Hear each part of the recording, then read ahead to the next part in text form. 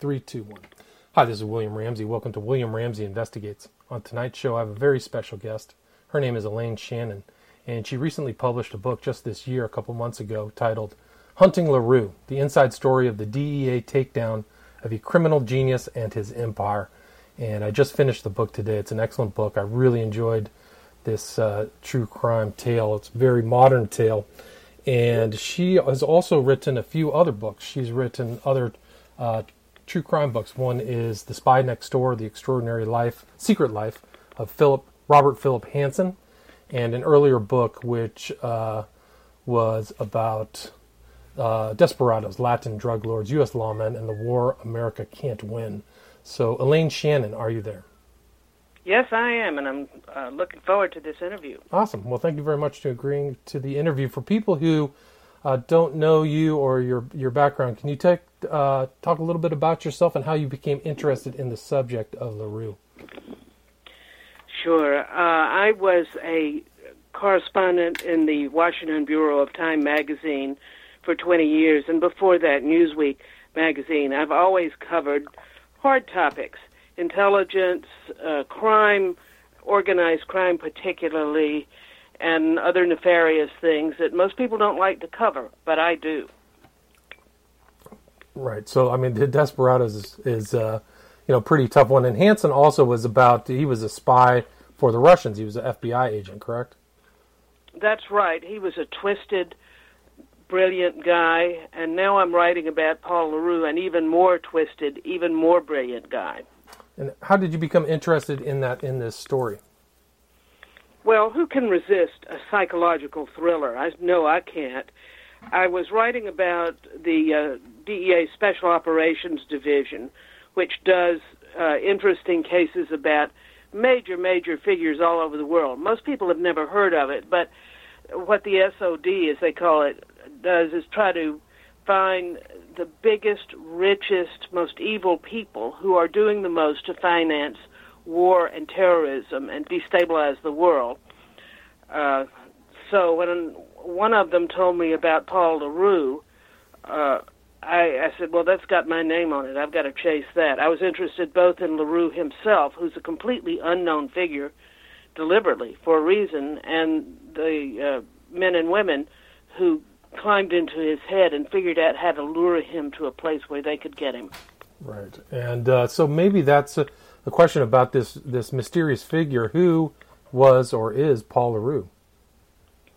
Paul LeRoux is a man from no place. He's was born in White Rhodesia, a place that doesn't exist on the map anymore. He was illegitimate, had no parents that recognized him. He was adopted by some White Rhodesians, and when he was about 12, he was taken over to South Africa because Rhodesia had become Zimbabwe. The economy was falling apart, and white colonists couldn't make a living anymore. So he grew up in South Africa, but he didn't like it very much. He was a nerd. He was overweight. He liked to play with his computer and work on his computer and sleep with his computer. He wasn't into sports and athletics like the other young white South Africans. He took off for London when he was 20. He stayed in Europe, drifting around for a spell, doing IT jobs of a very specialized kind. He got into cybersecurity, helping ministries, law firms, banks secure their data. When he got to be about 30, he decided he wanted to be very, very, very rich, and he didn't care how. He knew that he'd have to become a criminal, so he became a very brilliant master criminal. And he got his start in that kind of criminal world. He was in online at the very kind of beginning of the internet selling pharmaceuticals, correct? That's right. He figured out that Americans particularly, and others, but we have the most money for this sort of thing, Americans loved online shopping, and we also liked drugs.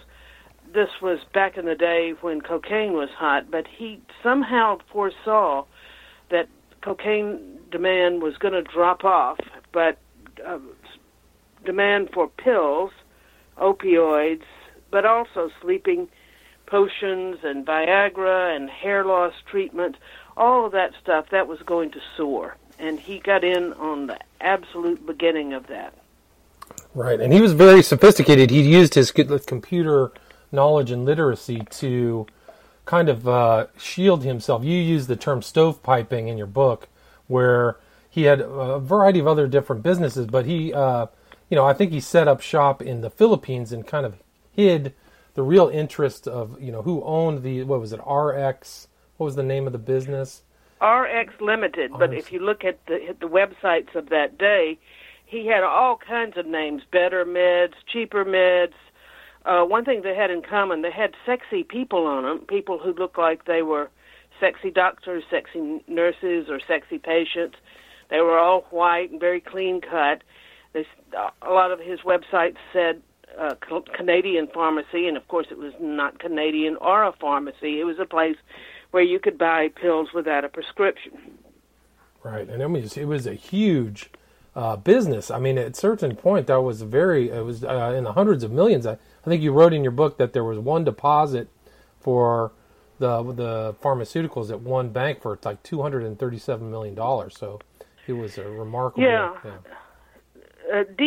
Some DEA agents in Minneapolis got onto him in around 2007, or got onto this business and wondered what it was, and eventually they totaled up that in 4 years he had made $300 million in sales off 3 million transactions in prescription drugs.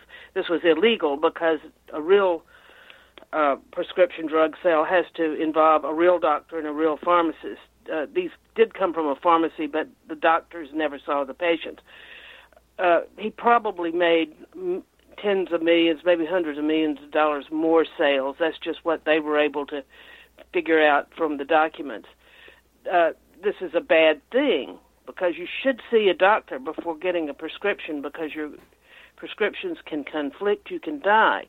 But it wasn't much of a violation under U.S. law then. It was a violation of the Federal Food and Drug Act.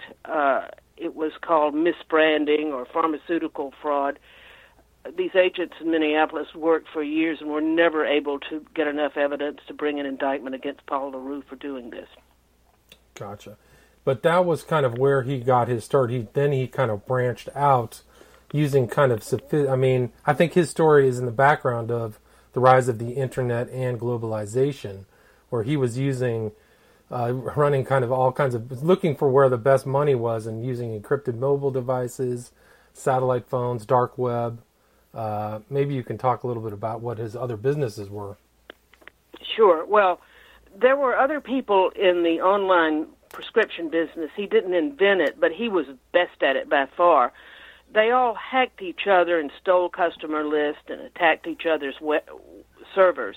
But he could do that better than anybody because he was a cryptographer. He had taught himself very, very sophisticated cryptography. He wasn't a hacker by trade mainly, but he could do it if he needed to, and he could certainly hire them. And so all of that enabled him to hide his own websites in some pretty attack-proof modes. He also put his servers in places that nobody was looking for them. Tel Aviv, Jerusalem, parts of the Caribbean, and of course Manila. Manila was his main base and where he lived because he had call centers staffed with very cheap workers, and there were a lot of girls that he could get cheap. He liked girls a lot, and seeing as how he grew to about 350 pounds, eating nothing but McDonald's and pizzas, he wasn't the most attractive guy physically. Although I got to say, when I saw him, he looked like an older Marlon Brando to me. He had a certain kind of heft that was pretty fetching, but not like an athlete or anything. When you saw him, did you see him in court in New York, or? Yes, I saw him in court in New York when he testified against his henchmen, and I guess we'll get to that. And I saw him earlier in Minneapolis in a very brief hearing testifying against the people who ran the pharmaceutical business. That case was interesting, but so weak that everybody got off. The cases were all dismissed. But there's no doubt about it. Pills were big money, and they still are. Look at our opioid crisis now. Right, and he was involved selling OxyContin, Vicodin, I think, were like some of the big things that he was definitely interested in. And he employed close to 2,000 people at the apex of his business, so it was not a small operation at all. No, at one time he was the biggest illegal internet pill seller that DEA knew about, and he was one of FedEx's biggest customers, because when you put in your order and you paid them, you could get it sent to you FedEx. He didn't start out doing opioids. He's not the author of the opioid crisis, but he jumped on that train when it looked like he was not going to get caught, and when it looked like it was too lucrative to resist. And he was getting bigger and bigger in opioids, and he was starting to smuggle. He hooked up with the Sinaloa cartel to smuggle about 4 million tramadols, which are not the highest rank opioid, but they'll kill you if you take enough of them or if a child gets them, and that recently happened. So he was moving in fast to wherever it looked lucrative, but he was careful at first not to attract the worst kind of attention to himself so that he could get started. And how did his business progress then? Like where did he go? He kind of had this idea that he was kind of a James Bond villain figure, where he wanted to set up his own kind of encampment in Somalia and use that as kind of a nexus point for smuggling all kinds of stuff, small arms. He really thought of himself as like another Victor, or compared himself to another gun runner, Victor Bout, or Boot, B-O-U-T. You write about him often in the book. But he had... Yes, Victor Bout was a big Russian arms dealer, probably one of the world's biggest, maybe the world's biggest in small arms. And for guerrilla groups and insurgents, things like that. And you kind of, I mean, in your book, the narrative kind of talks about the DEA agents some of these agents who were pursuing LeRoux pursued Boot as well. That's right. Most people don't think that DEA chases gun runners, but DEA does chase gun runners. The thing you have to understand is that after 9/11, particularly, gun running and drug trafficking became totally intertwined. I went to Afghanistan in 2010 and 2011 because DEA had surged there to try to go after the heroin money that was financing the Taliban. I discovered two things. One, it was financing the Taliban, but it was also financing a lot of warlords that were on the U.S. side, A, and B, the money was huge. Nobody wanted to get rid of that money. It was the only industry there, and that money was paying for the arms. It was paying to kill Americans. It was paying to kill civilians, and it's still going on because nobody figured out how to stop it without going after narcotics kingpins that are too powerful in that country. Well, that gave me a lot of ideas about the arms trade, and it gave DEA a lot of ideas, too. They went after Victor Bout and brought him in, and around 2008, they also brought in a Syrian arms dealer and terror financier named Mansour Kassar. That became the brand of a little group in the Special Operations Division called the 960 Group. That specifically is known as the narco-terrorism group. That is the people who use narcotics money to finance war, terrorism, instability. That's what I wanted to write about. That's what I focused on. And when I found out that the DEA had a new kind of criminal in its sights back in 2012 and 2013, naturally, I went after that story. And it's interesting you bring that up because in your book you also mentioned that LeRoux said that that's what he wanted to do. He was interested in wars and instability. That's how he could make money. So he was definitely interested. Yeah, war is money. War is money. That's what he said, and he enjoyed playing the villain. When he was finally gotten by the agents, he was describing his assets, some of which the agents found, and some of which are still out there, I believe. Everybody believes that. He said, well, I have an island, you know. And they said, what? Why do you need an island? And he said, every villain needs an island. Right. And that was in the Philippines, right? Yeah. Yes, evil laugh. It got overrun by guerrillas, but if he had spent more time there instead of getting arrested, he probably would have found a way to buy off the guerrillas. He did buy off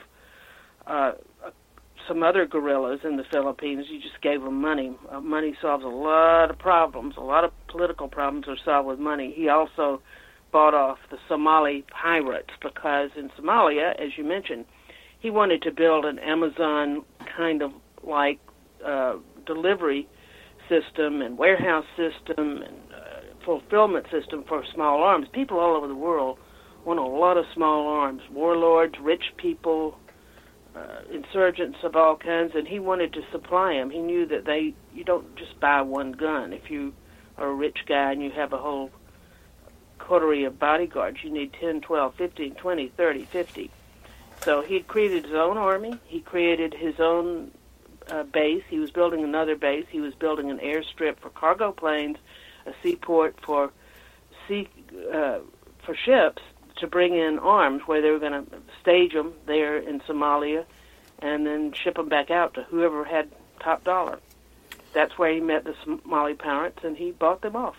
And there was a consistent theme within the book, too, of him just buying off officials in the Philippines, in Africa, fake passports, all kinds of, he had his front men going in and arranging transactions and payoffs, constantly. Yes, absolutely. He believed that you could buy anybody for just about anything. He was quite shocked when he encountered a couple of people that he could not buy. And he also kind of developed his hand. He really coveted having pretty tough people, mercenaries and other kind of ex-military types around him, right? That's right. He testified at the trial of the head of his hitmen and two of the other hitmen. And he said that he hired the guy. The guy's name is Joseph Hunter. He's from Kentucky. He was 24 years a drill sergeant and sniper trainer in the U.S. Army. Excellent record. But he bought him off and made him head of his team and said that he picked people like him and like his predecessor, who, by the way, LeRoux killed for stealing. He picked them because they liked to torture animals. They liked to kill. They enjoyed killing. LeRoux enjoyed killing. He wasn't a good killer. He was not mechanically inclined. He had memorized all the parts of a gun, but he couldn't really handle a gun. But when he killed somebody once and the person was just about dead, he grabbed a gun and shot up the corpse and just thoroughly enjoyed it and liked to recount that story he would have killed a lot more people as he got more comfortable with guns. But there was a lot of deaths surrounding him, people who worked for him or people that he felt... He always kind of... There was another thing. It seems like everybody was trying to steal from him, or he claimed people were stealing from him.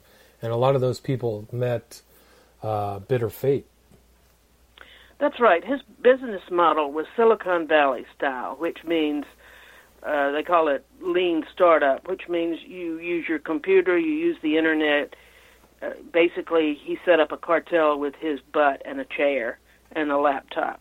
None of this retinue, no cousins, no consiglieres, no legal advisors. He just did it on his own, and he hired temp workers, and when he got tired of them or didn't need them anymore, they were gone. If he thought they were stealing, he did have them killed or threatened to have them killed. That was his one flaw in his business plan. He was a little paranoid, and so eventually he made somebody mad who dimed him out, who ratted him out. But in the meantime, his enforcers made a pact among themselves that, okay, if he tells you to kill me, we're going to fake my death, and we're going to get some blood, and we'll make a realistic-looking photo, and then I will disappear. They all agreed to do that except for one man, and that was Hunter, the head enforcer. He loved taking orders, and he loved killing. So eventually LeRoux ordered a guy we called Jack, that's what the name that LeRoux used, ordered him killed, and Hunter was ready to do it. Jack took off, and he dropped a dime into the CIA website tip line. Gotcha. And that was kind of how it all started to unravel for LeRoux, is that the DEA agents actually were working with the CIA. You talk about some of the rivalries between the DEA and the CIA, but in this one instance, they found this tip into the CIA, and that's how they got their inside man into LeRoux's organization. That's right. If you want to get into an organized crime group, you really, really need to penetrate it. In the United States, and you talk to any investigator, they'll tell you that documents are good, but there's nothing that can beat a credible eyewitness. They needed an eyewitness, and they also needed somebody who could help them, the agents I'm talking about, help them understand what made LeRoux tick and what motivated him, because they couldn't get him in the Philippines. They needed to maneuver him someplace where the local police would arrest him and honor an American warrant. There are a lot of places in the world that won't do that, but there are a few that will do that, and that's why they picked the spot where they could manipulate him. They needed an inside man, and LeRoux's flawed business plan had him killing people that then weren't loyal to him. Duh. So that's how he finally fell. Right. So I mean, he was trying to go to Brazil, which at that time, well, actually, recent does not have a strong extradition agreement, but so there was definitely, once the DEA kind of, these are interesting. The people who were pursuing LeRoux and his goons and his henchmen really were interesting characters and very skilled in presenting themselves as either marks or operators. I thought that was an interesting aspect of the book. Yes, these DEA guys are ordinary people. They don't have advanced degrees. They're not geniuses, but they have something that not everybody has, and this is just this cop gut that tells them where to be and where not to be and how to read somebody. And I don't know whether you can teach that. I say you can't teach it and you can't really learn it, but they've got it. And I thought maybe if I spent enough time with them, I'd learn something too, and I did, because I wanted that story as much as I wanted the story about LeRoux. How do you fine-tune your instincts so that you know where somebody's going? You can see over the horizon. You can have a sense of what turns somebody on and what excites, basically, a psychopath. That's what they've got. Right, and so they lured him in with the promise of, I think, a Colombian transaction or something like that, and that's how they kind of got the hook in LeRoux's mouth, is something like that, right? Yes, most people that this group had gotten were just greedy. You dangle $10 million or $20 or $30 million in front of them, and they go for it. They just love money. LeRoux was more complicated. He had a lot of money. He lived very simply. He wore old cargo pants, shorts, and old T-shirts, and like I say, he ate pizzas and fried chicken, and he had yachts, he had fancy cars, Lambos, and things like that. But really, what else did he need? Well, he needed something that he didn't know. He was really excited, almost sexually excited by new gimmicks, new tricks of the trade. He idolized Colombians because they had created cartels back before cell phones, back when things were a lot more difficult. They made them out of nothing, and he thought that if he could make an alliance with a Colombian cartel, he could span the world. He had meth from North Korea. He was trading in that, lots of it. He had guns. He was going to get those from Iran, which makes very good small infantry weapons. But what he didn't have is cocaine. He experimented with growing coca in Somalia. He sent an agronomist down there. They had greenhouses. They had all kinds of equipment. But he concluded that they were not going to be able to grow enough coca to rival what Colombia already had in the Andes. Coca is a very finicky plant. It doesn't like to grow everywhere. He knew that if he got access to first-rate cocaine. He could sell it in Australia and Japan and Southeast Asia for probably $200,000, $250 a kilo, which is fantastic. Because you can go to Medellin and you can buy cocaine wholesale for about $2,500. So the markup is astronomical if you can move it. That's the trick. And he thought he could smuggle it, he could move it. He needed a partner, and what the agents cooked up was a fake Colombian. Well, actually, he's a real Colombian, called himself Diego, who played the part of the Colombian drug lord who could give him that last piece of his worldwide empire. He couldn't resist. Couldn't resist. That was it. And it's interesting you bring up North Korea because he's kind of a secondary kind of element in the North Koreans' drive for a nuclear program, because at least my understanding in reading the book was that they were taking their meth income and channeling it towards their nuclear program. Well, that's certainly what American intelligence and the agents believe. They wanted to get deeper into North Korea and find out exactly where the money went, but for a variety of reasons, they couldn't send LeRoux. Once they got him into North Korea, he volunteered to go, of course, because they didn't know whether they'd get him back. But there have been other undercover conversations, which strongly suggests that some of that money goes for the weapons program. Some of the industrial strength, industrial quality, industrial quantity meth goes for the weapons programs. Yeah, it's remarkable. Kim Jong-un, this precedes the whole kind of conflict that grew up between the Trump administration and North Korea. So it's somewhat interesting to think that that LeRoux might have been involved in that. And he's also tinkering around with the Iranian government, trying to provide them with missile technology, right? That's right. As I said, they make very fine small arms, and that's what he wanted. He wanted an assured source of inventory for his gun business. That was a problem because the United States government has a good relationship with many countries, most countries in the world that make small arms, and he tried getting them out of Indonesia and got caught.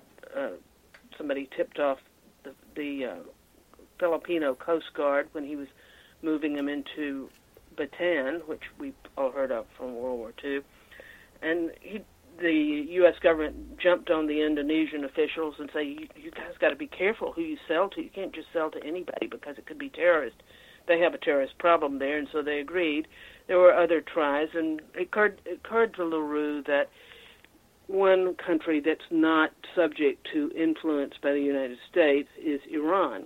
So he sent two emissaries there, and they negotiated for a couple of years. And finally Iran said, yeah, we can sell you. We've got all these arms. We'd be glad to sell you if you do something for us. We need certain electronic components that go in weapons, and we need certain other things. You need to get this stuff for us, and then we'll do business. One of the things that the Iranians wanted was better navigation for its small rockets and missiles. Iran gives small rockets and missiles to Hezbollah, to Hamas, and other proxies that use them to shoot at Israel, sometimes at Saudi Arabia, had threatened recently to shoot them at U.S. installations and allied installations in the Middle East and maybe even Afghanistan. These things go up, they come down, gravity brings them down because there's no guidance system. LeRoux looked at what the Iranians wanted and said, well, I can harness the GPS system to help you create a navigation system that will make your missiles precision-guided, so-called smart missiles, smart rockets.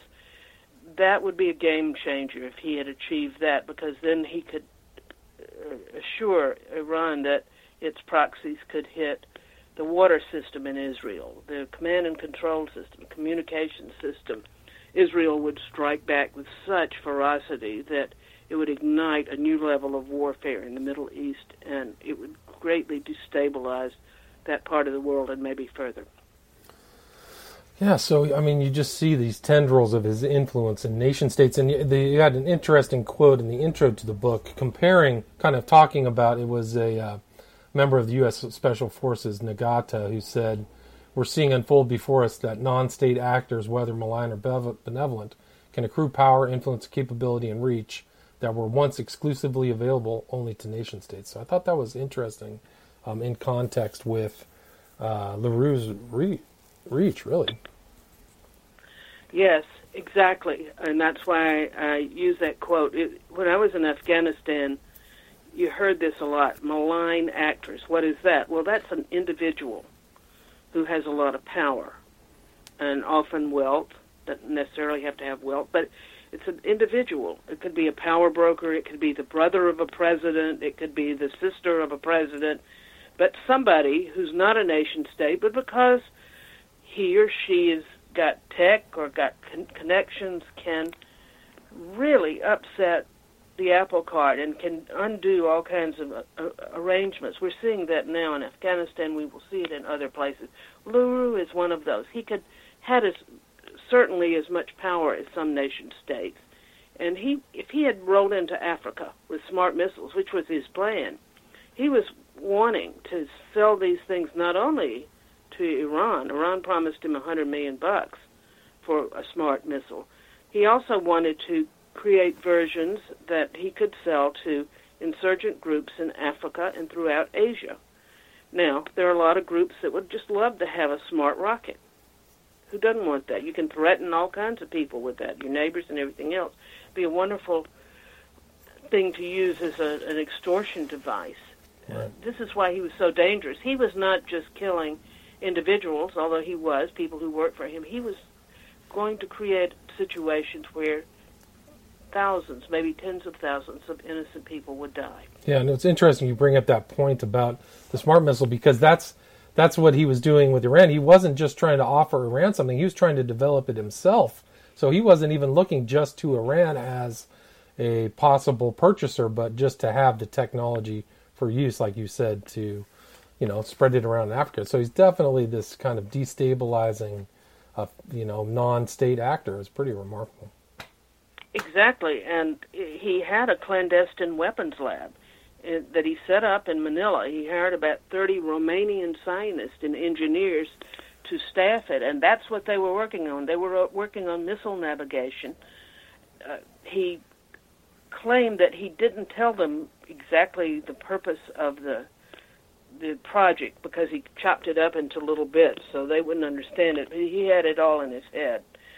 They did do something that I found quite interesting. In order to raise cash, while he was working on this longer range project, which is quite complicated, he invented, and he had his team invent, a new kind of explosive made of non-monitored material so that Iran could give it to its proxies, to these little cells of terrorists that are scattered around, and nobody would really notice that somebody was accumulating these ingredients. The ingredients were coffee sweetener.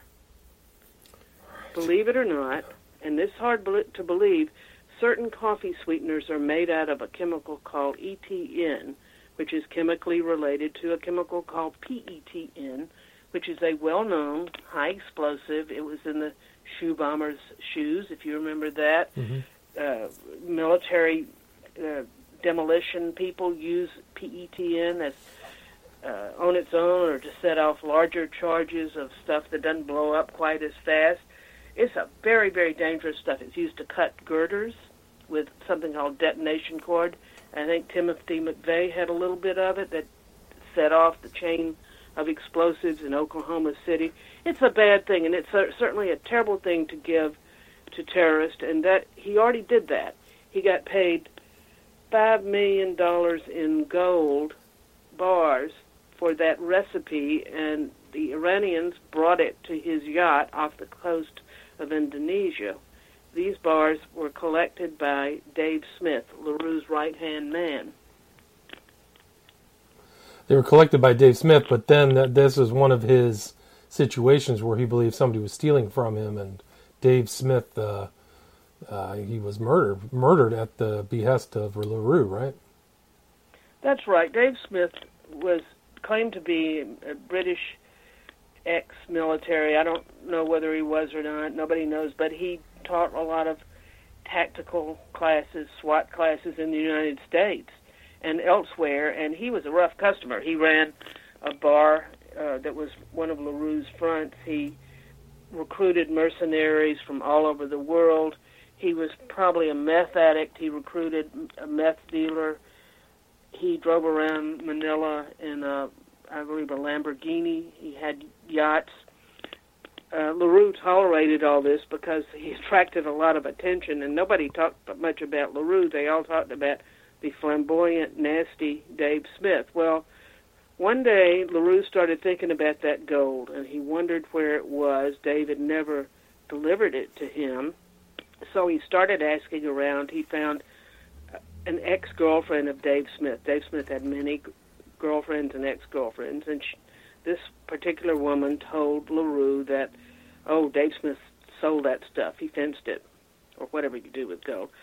LeRoux happened to be trading in gold for years and really loved gold, and he just blew his top. So he summoned a hitman from South Africa, a former cop, a biker, and this guy named Marius, and LeRoux summoned Dave Smith out to the coastline out in the countryside, told him this preposterous story that they needed to bury a safe because it contained some dirty money. So they told Dave Smith to start digging in the sand. While he was down in the hole, Marius started shooting him. And then the gun jammed because it was sand. And then LeRoux and Marius started fighting over the gun. And finally they got the gun to work, finished off Dave Smith while circled by feral dogs, and then went and had a beer. Right. Oh, yeah, they dumped Dave Smith in the ocean. They tied his body to an old outboard motor, and then they went and had a beer. And they did that also to his associates, too, so they kind of just cleaned up all of Dave Smith's, business partners, Cheeto and this other guy. So a lot of, there was a lot of hits surrounding LeRoux. That's right, and months later, LeRoux decided he wanted to kill Dave Smith's wife and son and told one of the mercenaries to do it, and then that's the only time Joseph Hunter ever showed any compassion. He told the guy, don't carry out that hit of the innocent woman and the innocent son. But that's the kind of guy that LeRoux was. He would send people to chase down people all over the world. People who worked for him were terrified of him, and for good reason. He was a vengeful guy. And, he eventually, they were able to draw him into a trap, and he was taken to, these are fairly recent cases. I think he was arrested in, 2012, 2013, and sent to the Southern District of New York, and a kind of lawyer, or the prosecutor there, Preet Bharara, fairly well known when he was fired by Trump, I think in 2017. That was kind of big news. He was the U.S. District Attorney, Preet Bharara, and and then he kind of he was able to get a plea bargain, and he not all of his crimes were really prosecuted, right? Well, some were not. Murder in the Philippines is an infraction of the Filipino justice system, which is pretty broken. So I've heard some talk that the Philippines would like to extradite him, but I don't think that's going to work at all. He was prosecuted. He wanted to make a plea bargain because when he was arrested, he was 38 years old. The DEA agents lured him to Monrovia, where they had a good relationship with Fumba Sirleaf, the stepson of the president, Elaine Sirleaf, who had won a Nobel Prize for cleaning up after a civil war. So Fumba Sirleaf and his people agreed to arrest LeRoux, honor the American warrant and the American indictment, hand him over to DEA for expulsion. He was expelled as a national security threat. LeRoux fought them, resisted, rolled around on the ground. They rolled around on the ground, but once they got him in the DEA airplane and they were en route to New York, he said, "Okay, well played, gentlemen. Now, you want somebody bigger than me." And then he proceeded to try to make a plea bargain. He ended up making it's a plea agreement. He agreed to talk about his mercenaries, finger them, his North Korean meth team, and other people, and make a full confession, in exchange for which he was required to plead to crimes that exposed him to a maximum of life in prison, which is not a great bargain, but a minimum of 10 years. And he hoped that by his fulsome cooperation, he could get the minimum of 10. He's probably not going to get that.